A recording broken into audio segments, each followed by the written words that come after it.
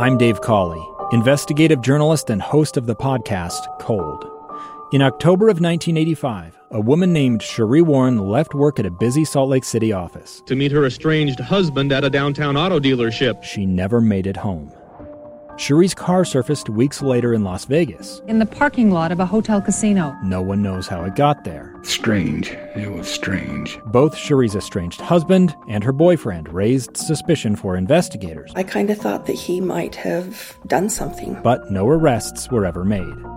In Cold Season 3, we dig into double lives, make new connections in the case, and examine the difficulty raised by reasonable doubt. We want answers just as much as anyone else. They have creeps like that now too, so nothing's changed. That's the new Cold Season 3, The Search for Sheree, now available anywhere you get your podcasts. Inside Sources. Inside Sources. Inside Sources. Where KSL offers Utah deeper insights on the news. Host Boyd Matheson divides rage from reason and elevates the conversation on issues crucial to our community. On KSL News Radio 102.7 FM and 1160 AM. Good afternoon. It's 2:06. I'm your host, Greg Skordas, filling in today for Boyd Matheson on Inside Sources. We are waiting for some news from the president. He's expected to speak at a couple of colleges today, Clark Atlanta University and Morehouse College in Atlanta. And it seems to be that he's going to make some comments about how to pressure our lawmakers to pass some legislation, including voting rights legislation. When that occurs, when he's speaking, we may break away. But in the meantime, I am privy to a recent poll from the Trafalgar Group, not to be confused with the amusement park in Utah County, I guess, which found as follows. 80% of Americans, 76.8% actually, surveyed say they believe American culture and society is in a state of decay. That's over 3/4 of Americans who believe that our society and culture are in a state of decay. Only 9.8%, less than 10% of the people that were surveyed said the country's society and culture are in a state of progress. In other words, 3/4 think it's bad. 1 in 10 say, well, we're progressing. Interestingly, 61% of Democrats believe American society is in a state of decay. 86% of Republicans believe that, and that those numbers probably change every 4 years or 8 years when a new administration is in the White House. 81% of independents agree that the society is in a state of decay, and when they looked at these stats and these questions as it related to age, race, or gender. Really, the study found that didn't seem to make a big difference. It was more divided along political lines, and really 66% of virtually every group found or believed that American society and culture is in a state of decay. And so you look at what's happened and where we are in this country, and let's talk about some of the issues. Let's talk about some of the things that people have said really show this. I hate to use the word, but that's what the quote was, a state of decay. I mean, it's not that bad, folks.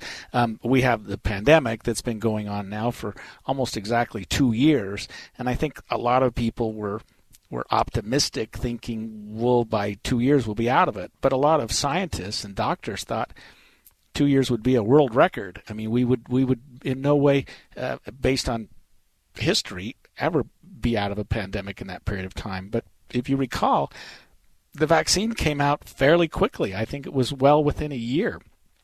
And in our country especially, and in some of the more modernized European countries and some others, where medical advances were quite advanced, people were coming up with a vaccine. People were coming up with a way to prevent this. And the problem seems to be not so much that we don't know what we're doing, but a lot of people just aren't taking advantage of it, right or wrong. And I'm not making comment on people who choose not to get the vaccine, but it's there, it's available, and it's proven by almost every medical professional in the country to be effective. I mean, masks.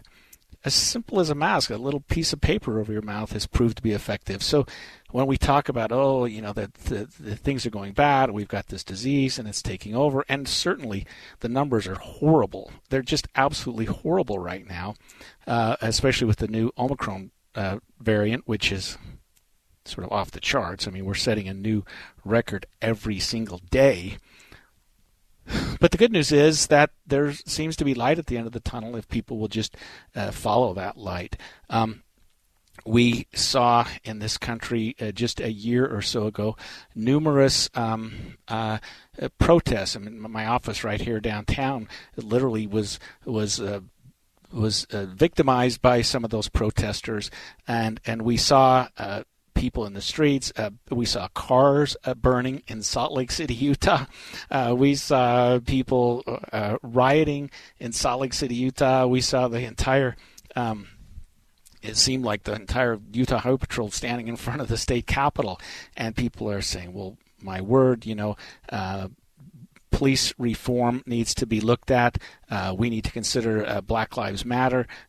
There were things going on in this country that really were problematic, or at least look to be problematic. But really, if you look at it, and some of our great thinkers over the years have opined also that peaceful protest, and I didn't just describe peaceful protest, by the way, but protest sometimes has a purpose and sometimes has an effect.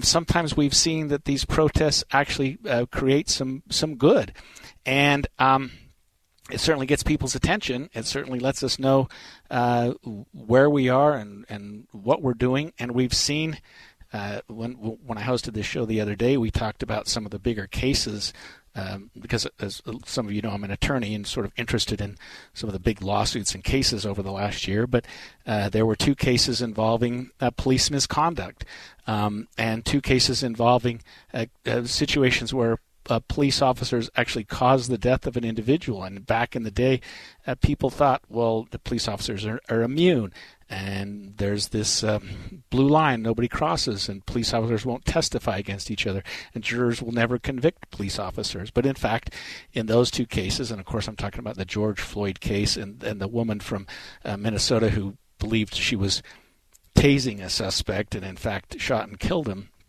where jurors looked at that and said, we know you had the police badge on, we know you had the police hat and uniform on, but that conduct crossed the line.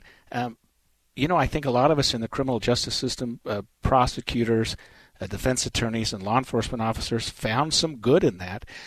It wasn't a sign of decay in our society. It wasn't a sign that the sky is falling, but really a sign that, hey, let's take a look at some things right now and decide how we're going to fix them.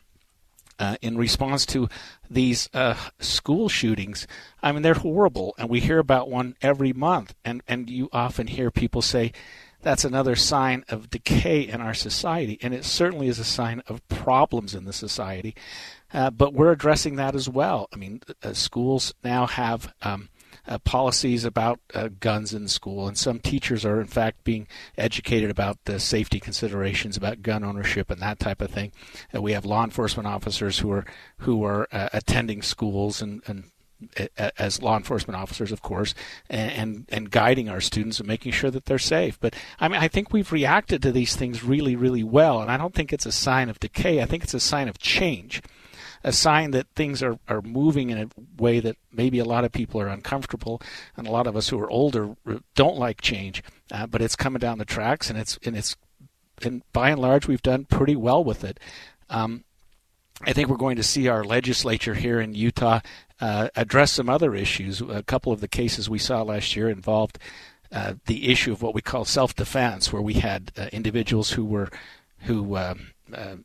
shot and killed, the Kyle Rittenhouse case, or the folks from that shot the black jogger, and how we define people's use of force. I mean, those are issues that we just didn't address in the past. We just didn't know what to do with in the past, but we're now addressing that. 2 friends taking pictures of the rising full moon on a summer night. 2 teenage kids doing what teenage kids do.